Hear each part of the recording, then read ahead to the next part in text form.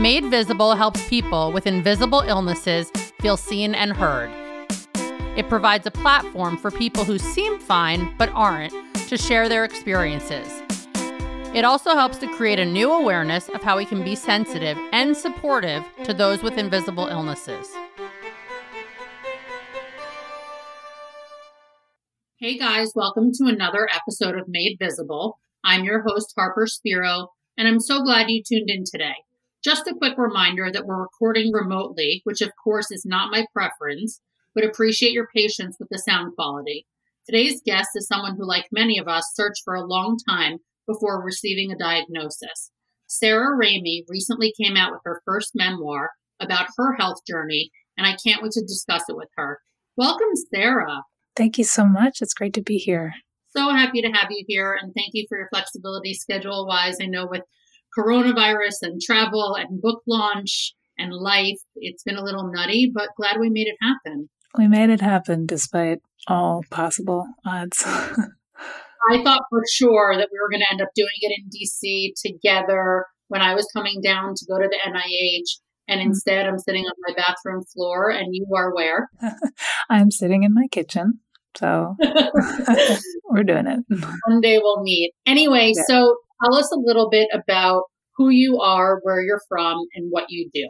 So my name is Sarah Ramey. I'm from Washington, D.C., and I'm actually living back in Washington now. I lived away for a long time, but I just moved back. I am a musician. I go by the name of Wolf Larson and a writer. My first book just came out. It's called The Lady's Handbook for Her Mysterious Illness. And it's funny when you ask me that.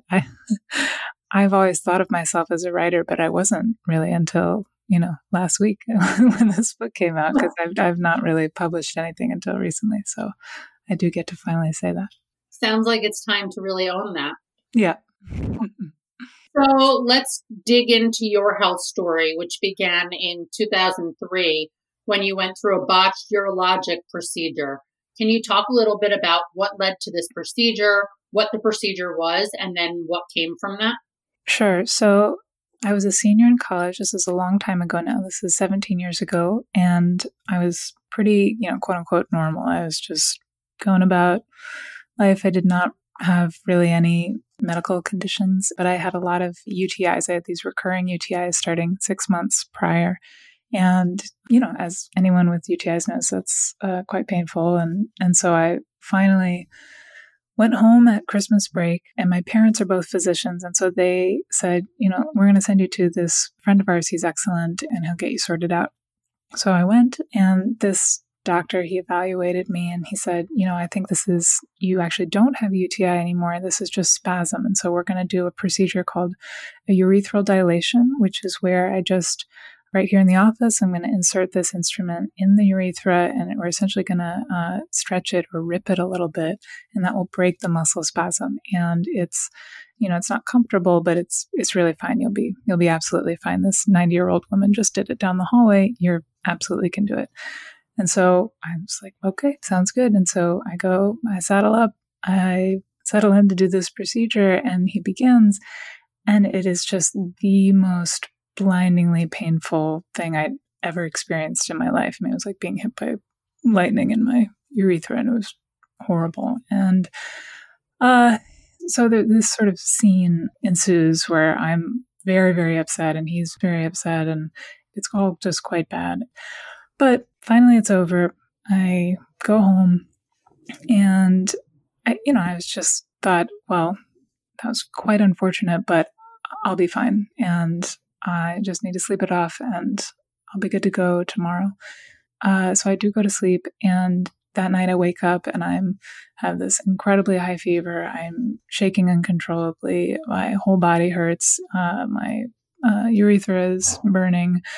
And, I was at home with my mom, who's a doctor, and I went downstairs, and it was obvious to her that I had become septic. And so she took me to the hospital, and I was septic, and I was admitted to the hospital for a week and treated for sepsis. And so this thing that was supposed to be just this super easy procedure was actually this horrifying, very painful procedure that then turned into this huge event. But even all of that, still, I was like, well, this is all quite unfortunate, but of course, I'm going to be just fine, and I'm going to go home, and everything is going to be fine. How did you have that mentality to think everything's going to be fine, just like you did before you decided to go through with the procedure? Yeah. So I had, until that time, been incredibly lucky. Number one, I had my health. And then the other thing was that my parents were both physicians. And so I just had always had excellent care and just really trusted the medical system, that it was, the place of miracles, and where everything can be fixed, or at the very least taken care of in terms of support. If it couldn't be fixed, at least I would be guided through what to do, and how to think about it, and how to move forward. And that just was my worldview. I didn't know any better. Does that answer your question? Yeah, absolutely. So you're in the hospital for a week.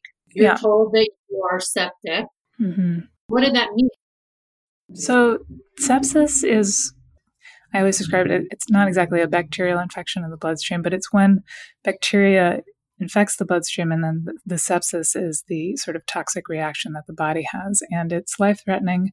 People frequently, die from sepsis. And so when that happened, first of all, a million doctors, because my parents both worked in this system, came to my side, and everybody was so concerned, what could have happened? And it was just like a complete mystery to everybody, because the urologist was like, well, I have no idea. I mean, the procedure was normal. I'm really sorry that this happened, but this is a freak accident, and we just can't know what happened here.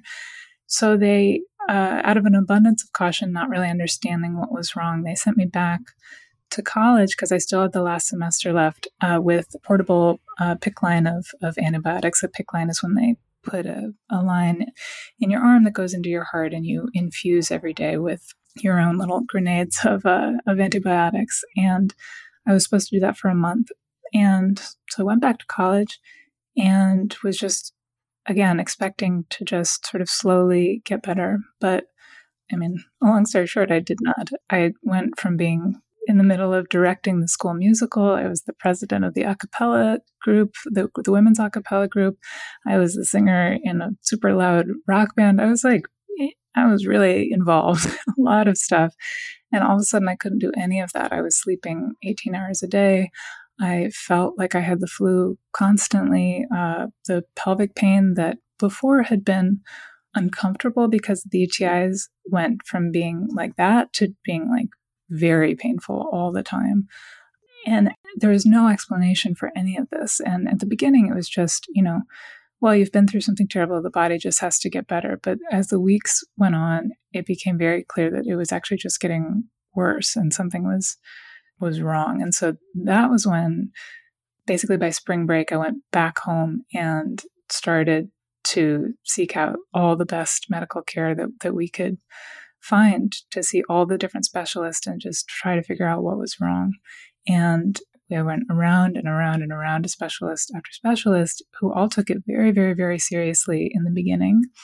But then as all the tests came back that they were looking for, everything that they could think of, as everything came back negative, negative, negative, a new diagnosis started to emerge, which is that because your tests are normal, what really must be going on here, as one urologist said, is that, like so many young women her age, the problem here is actually psychosomatic.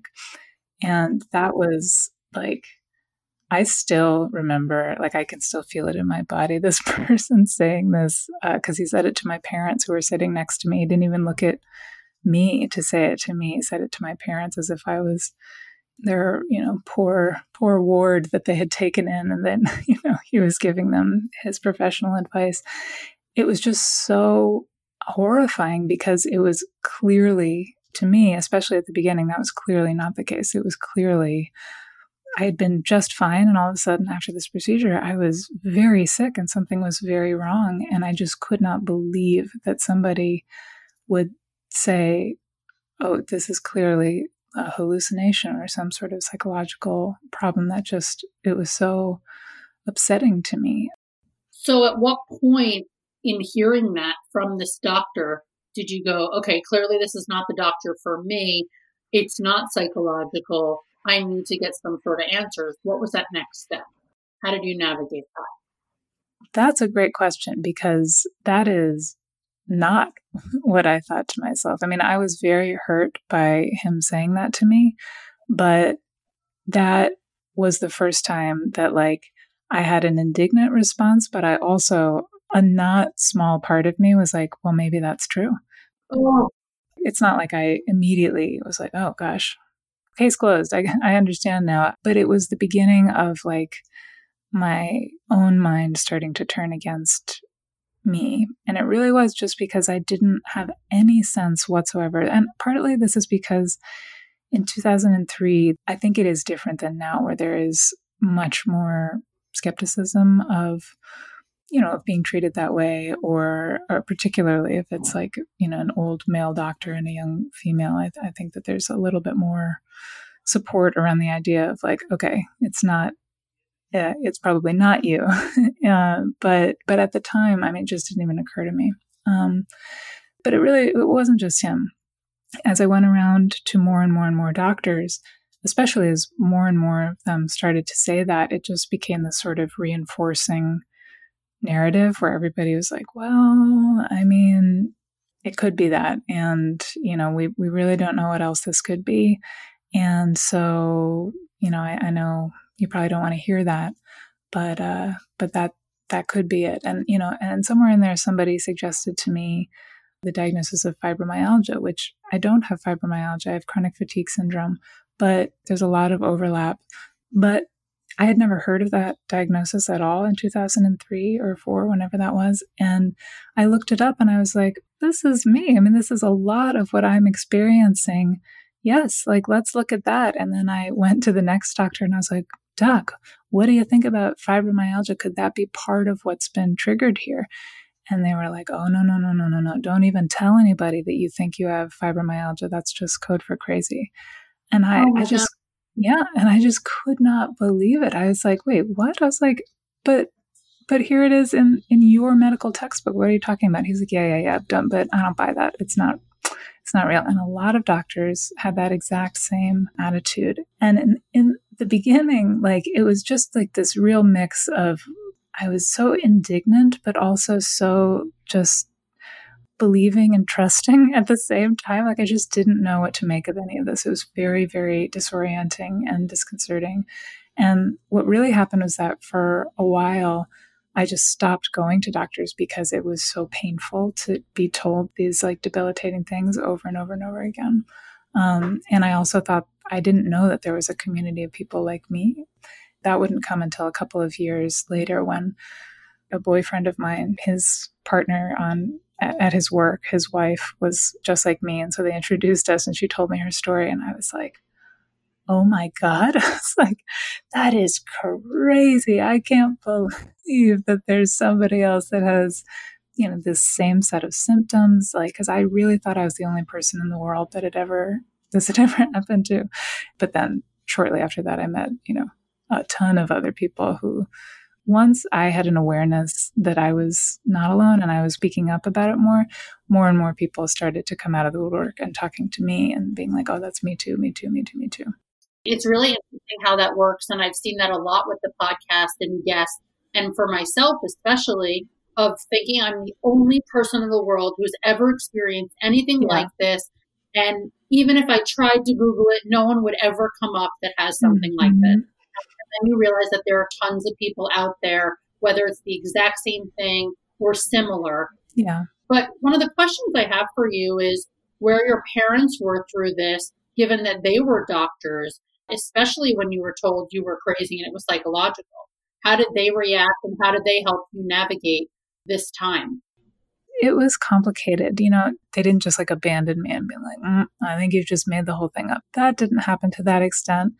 But certainly there was, I don't know how to say this nicely, like a certain amount of entertaining of that idea that they both did. That was like, well, I mean, even if it's not that, why don't we just try putting you on these anxiety medications and antidepressants and sedatives and let's just see what happens. Which, I can't say that in their shoes that I would have acted any differently. Like, they didn't know what was wrong and they really had tried to figure it out. And yeah, my dad was the first person, like a gastroenterologist suggested that I go on Paxil.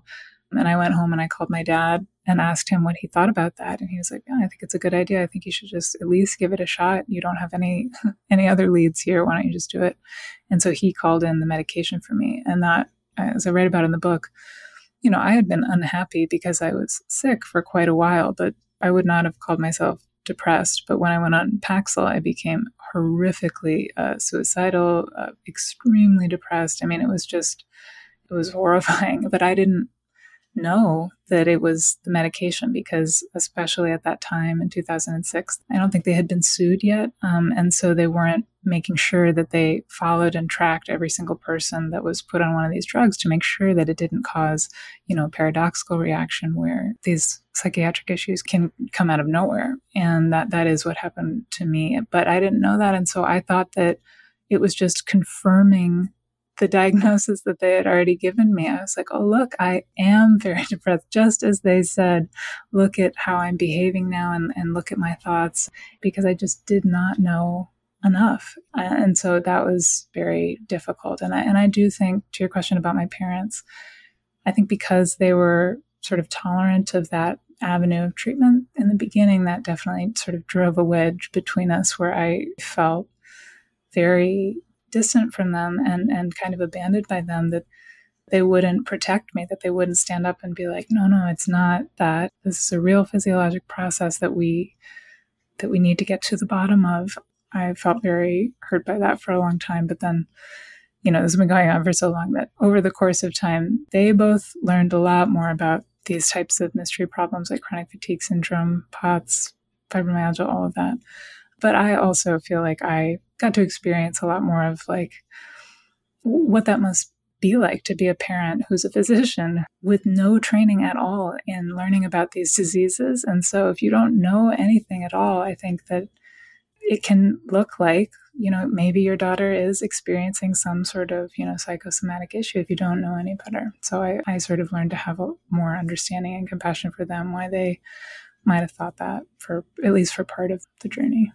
It's a real challenge when it comes to the invisible side of illness for that exact reason, because nobody knows what it's like to be in your body and the symptoms that you're experiencing. And there's no way to prove it to anyone if there's nothing visible. So I can only imagine what that was like for you. At what point in this journey did you get diagnosed, and what exactly were you diagnosed with? I think like a lot of people like me, it's been a lot of like rolling diagnoses.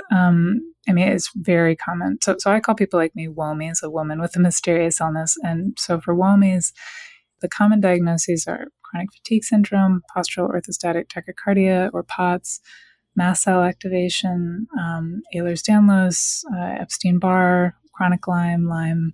There's a whole bunch of different things that kind of go together. And so in my case, I'll just go with what we landed on finally, which is a pretty classic case of chronic fatigue syndrome, which is very commonly comes on after a triggering event like sepsis, or in my case, it could have been either the sepsis or the trauma of the procedure itself. We don't really know. But also something called postural orthostatic tachycardia, which it's a problem in the autonomic system where your blood pressure can't regulate properly and you can't stand up for very long. Something called complex regional pain syndrome, which is when something that for somebody else that would be painful becomes this like unspeakable level of pain that is truly impossible to describe to somebody that's not experienced it, but it's just extremely exaggerated pain. And then also they discovered not that long ago that original incident with the urologist, that there was actually an accident during that procedure, and there was actually a ton of scar tissue on the left side of the vagina, and that he made a false track next to the urethra. Yeah. How was that recently discovered? So I had thought something along those lines for a very long time and had asked doctor after doctor after doctor to do a better transvaginal sonogram, because in the very beginning, they did a transvaginal sonogram that showed a small mass on the left side of the vagina. And I was like, that's something. Everybody keeps saying that your tests are negative. That's something. Can we look at that again? And everybody's like, oh, that's nothing, sweetie. And so I asked over and over again for them to repeat that. At the Mayo Clinic, I asked them to do that, and they said, absolutely not, because in my case, because the pain is so bad in the vagina, I have this complex regional pain syndrome. The whole point is that the pain is so bad that I couldn't do, normally they just do it right there in the office and they put the device inside of you. But I can't do that. That's like the whole point. I can't have sex. I can't sit down. I can't do anything. And so they would have had to have done it under anesthesia. And so they were like, we would have to book an OR that's completely outside of standard, operating procedures. That would be a complete indulgence that you just think in your mind that you've got this problem. We're not going to book an OR for something that you've just made up. Like, sorry, lady. And so that happened over and over and over again until basically this other doctor made a mistake in my case, and in our sort of reconciling conversation, I was like, listen, I'm going to overlook this mistake if you will just think about what could be wrong in my vagina. Just think about it. Tell me what's wrong. And he's like, I think you might have been injured in that original thing that happened to you, and you need to go talk to this particular doctor, tell him that I sent you, and he'll do this transvaginal sonogram under anesthesia, and they might find something because you haven't had it done because you're in too much pain. And it's too difficult to organize without other evidence beyond you just saying that you want it. So I went, I saw that doctor. I wake up from anesthesia and I was like, it's nothing, right? Because I was so used to having a million tests that are all negative. And he's like, no. He's like, you've got a big mass right where you were saying was all the pain. He's like, you can feel it with your hand. He was like, it's really big. And he's like, he was like, it's either a neuroma, which is a tumor, a benign tumor that grows in the nerve as a result of basically surgical trauma or any other trauma to the nerve. It's excruciatingly painful. And if left untreated, the most common thing that happens is that it becomes complex regional pain syndrome, which is what I have. So anyway, I finally went to a surgeon who went in and removed a very large mass of scar tissue that was entrapping all of those nerves.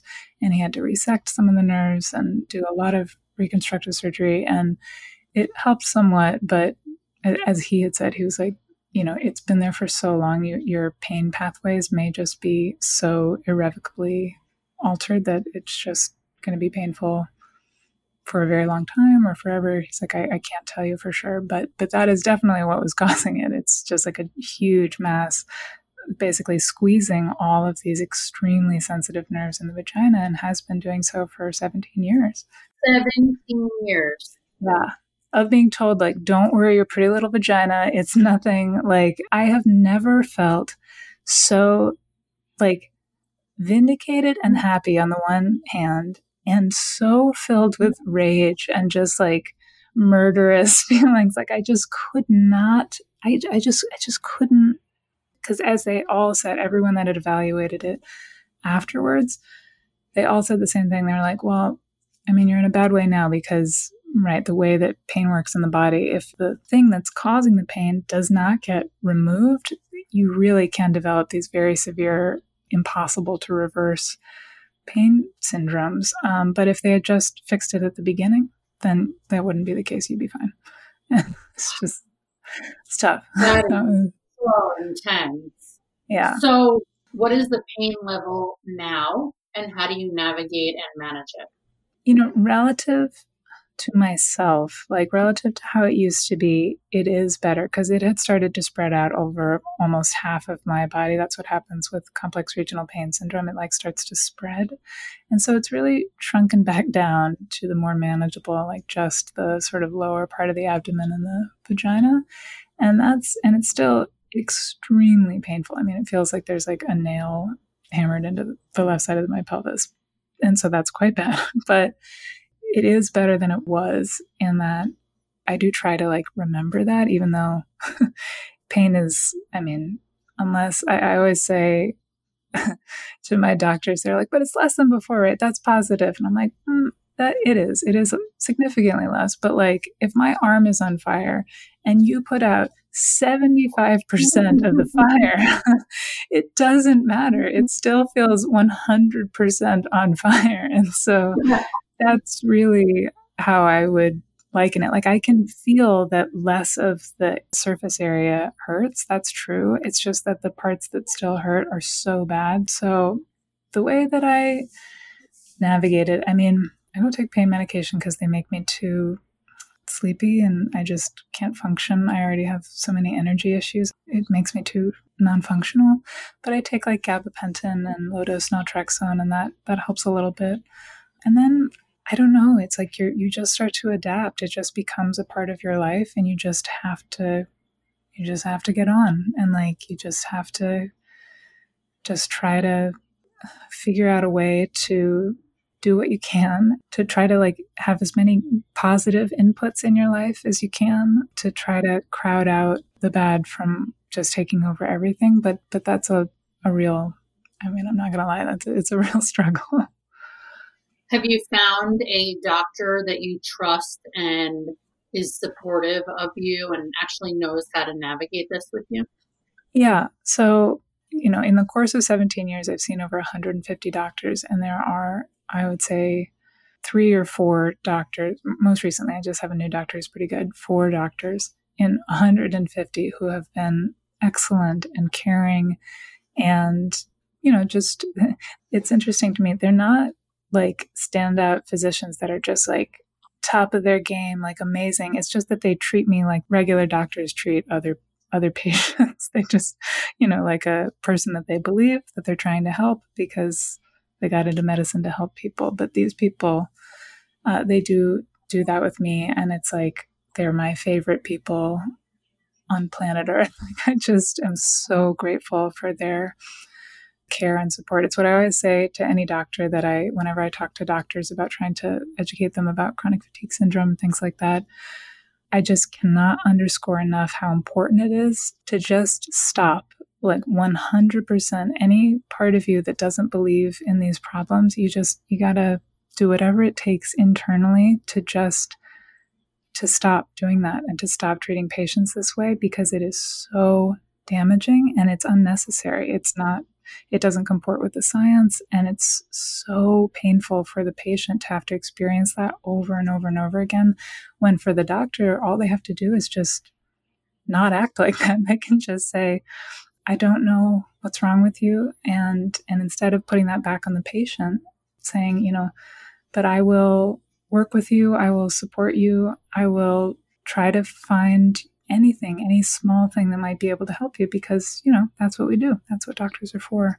Like, just that would be so healing for so many people that have these types of problems, because it really is true that the hundreds of people that I've interviewed, the illnesses themselves are very bad, but it's the experience of being told that you don't have that illness, or that you're making it up, or that you're a liar over and over again, that is, I think, by far the most sort of damaging part of the whole thing, because you need the world around you not to like coddle you, but to just have some sort of basic affirmation that like your reality is a shared reality with other people, and that it's not that you're just completely living in a different world from everyone else and always at odds with everyone else. Like, that's such a terrible way to feel.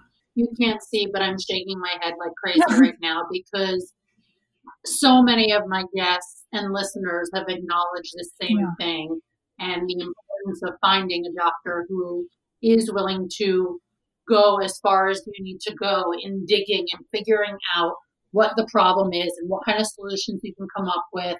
And just knowing that they're compassionate and willing to support you is huge.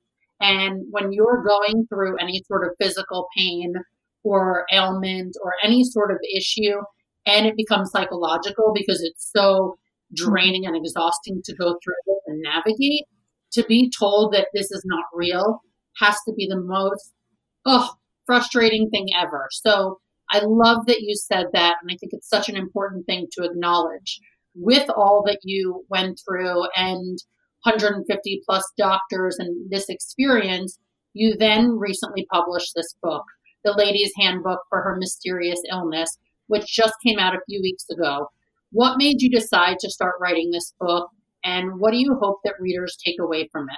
So really a lot of the things that we just talked about just now, which is that, that feeling in the beginning that I was the only person this had ever happened to, that feeling of aloneness with this family of problems is very common. And it is, like I said, very damaging. And it's totally unnecessary. Like, it's not true. You're not alone. There are so many people like this. And so the sooner that you can sort of be recognized and feel seen and feel that you're not alone, that what's happening to you, these symptoms of feeling tired all the time, of your body aching, not being able to participate in your life anymore, of having all these gastrointestinal issues and maybe an autoimmune disease and an endocrine problem, that's all just par for the course for having this sort of neuroendocrine immune family of problems. And so I just really wanted to basically, writing a book or making anything like this is just an act of, it's exactly what you do. It is making the invisible visible. And it's so important because, just for the reason that you just said, when you compound illness with also feeling completely left out in the cold and completely alone and isolated and like you're making it up or you're a liar. I mean, it's this unbelievable cocktail of suffering that does not have to be that way. I can't alleviate the physical suffering, but the mental anguish of feeling that you are so alone and that you're not even telling the truth. I mean, that is wrong. And that is something that really can change right now. I mean, there is no reason that any doctor should be treating patients like this that way anymore. I just think it's that it's not in the medical training yet. And so if you're not trained that way, then there's a whole variety of reasons why doctors act this way, but it doesn't have to be that way. And so I wanted to write something that would be both educational for patients so that they could have a better understanding of themselves, but also for physicians and for people in medicine to read and experience from the patient's perspective of what it's like. Because I think that what happens is that, even as indignant as I am and as much as I have thought about this, 140 of those 150 doctors have no idea that that's the case because I didn't say that to them, because you've got like 10 minutes with this person and I'm not going to like go into my rant about like, how they're not right about this and they need to educate themselves better. It's like you're just trying to like get your list of symptoms out and all of a sudden you're being sort of rotated back out the door again. And so I think that for doctors and for nurses and for anybody in the medical establishment, I think it's really useful to just read an account by a person that is all there and is explaining things in a cool, calm, rational way. I think that it makes a difference in understanding like, oh, maybe I've misjudged this patient population. That's been my experience with giving this to a lot of doctors and actually to a lot of men, I have to say. I've had a bunch of men read the book and they're like, man, I really have a completely different perspective on like 5 of my past girlfriends that had a lot of these problems. And I just thought that they were crazy, or I thought that they were annoying, or all of these things. And I don't feel that way anymore. And that, to me, I'm like, that is a success. That's good.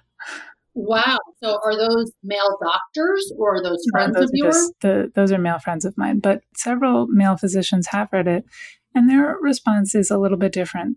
Every doctor that's read this has had the same conversation with me, which is that they just all feel really bad. And they've actually all been very candid. They're like, you're not wrong. This is exactly how I've treated patients. In my mind, I did not feel that I was doing them a disservice. I really thought that it was a psychosomatic problem and that I was helping them by getting the medications that they needed and to feel better. And that, if I never heard from them again, I just sort of assumed that either they got better or that those medications helped them or something like that. And I just didn't know. And I think that that's correct. That's sort of what I mean about those 140 doctors that I never saw again. They don't know that they like hurt me deeply and that it negatively impacted my life. And so I think that there's like a break in the feedback loop that happens with this type of patient and their physicians because the power dynamic is so imbalanced. You like don't feel that you can like talk back because you need these people so much. And also you're not going to waste your precious energy on fighting a losing battle. And so So that is part of like the goal here is actually to, obviously not right now. I think doctors right now are doing what doctors are amazing at, that I love doctors for, that I am not an anti-doctor person. Doctors are doing incredible heroic work. It's just that doing that type of work does not mean that you also, at a later point get to treat some patients like they're annoying and irritating and not worth your time. I mean, that's not how it works. Well, it sounds like you're really helping to educate not only people similar to you and I who have been through the ringer with this stuff, but really getting to the people who are impacting our lives and helping to raise the awareness of how they're treating people that they may not be as aware of in their everyday lives, that they're just sort of getting through their day, trying to help people as much as they can, but not seeing that impact that they could make that could be negative. And by you sharing your story, you're helping them to see how they could change things, which is so huge, so huge. So I hope you feel good about that, given, all these 17 years of struggling and having to go through this stuff, to know that there's some level of light at the end of the tunnel. One other thing that I wanted to ask you before we end here is, you mentioned that you're a musician along with being a writer. Do you find that there's a connection between health and music, and what you put out is related to your health in some capacity? For me, the way that music kind of works with my illness is that me playing music doesn't change my health status, but it definitely is an extremely important emotional outlet for me to have something that's creative to do with, murderous homicidal feelings, to take that and to make it into something that is art and music, and taking, a lot of feelings that are quite difficult to just sit with and not have anything to do with, and to, let that inform the way that you write a song. Not that I write murderous songs, but just to let a lot of that negativity have a way to come out that feels beautiful or creative, or just a release, something that doesn't have to stay inside of me. And that's been, for me, this huge gift has been sort of becoming a musician, because partly I've always done music stuff, but I didn't really know how to play music. And I only learned because kind of like what's happening with everybody that's like staying at home right now. Everybody's like learning to play the guitar and how to paint and all this stuff. That's what happened with me. But because of the illness, I was just trapped inside all the time. And so I had a lot of time to focus on things like learning to play the guitar, which I did. And that really helped me to really feel like I could develop an important part of myself that might have just atrophied if I had, become a journalist and become super, super, super busy all the time. And that was one thing that came out of it that was quite positive. That's awesome. I love that. I mean, as a huge music fan, it's always interesting to hear how people get into it and what they start to pick up. So I really appreciate you writing this book and taking the time to talk to me about your experience. How can people learn more about you and get a copy of your book? Well, I first want to thank you so much for having me on. I really, really appreciate it. And like I said, making the invisible visible is just some of the most important work. So thank you for having me on, for what you're doing. So the book is called The Lady's Handbook for Her Mysterious Illness. You can get it on Amazon. I think the best place to go right now is just search IndieBound, and IndieBound is a way to get it from independent booksellers, and independent booksellers are just having just a horrible time right now because of the economic situation. And so if you can get it from either your local independent bookstore, or if you go to IndieBound, it'll just direct you to either a local indie bookstore or another one that they recommend. And you can also get it on Audible. The narrator of the book, I do a little bit of the narration, but it was too difficult to do the whole thing. The narrator, it turned out totally by coincidence, is also a WOMI. And she's reading it like in the booth and was like, wait a second, this is me. And then you can also go to my website, which is Sarah with an H, MarieRamey.com, SarahMarieRamey.com. Yeah, in the past it would have had, upcoming events or things like that, but right now well, tumbleweed blowing across that page. But someday in the future, there will be events, and there will probably be virtual events, and we're going to probably start setting things like that up, and I'll put that on the website. Awesome. Thank you, Sarah. Oh, thank you. Thanks for tuning in to Made Visible. We hope you learned about something new today. If you enjoyed this episode, please take a few minutes to subscribe, rate, and review the podcast on iTunes. We can't do any of this without your support. Visit madevisiblepodcast.com and follow Made Visible Podcast on Instagram. Special thanks to the team who made this possible. Elise Bonebright, the audio editor, Gemma Leghorn, the assistant producer, Dylan Chenfeld for the intro music, and Amanda Gracio for the design.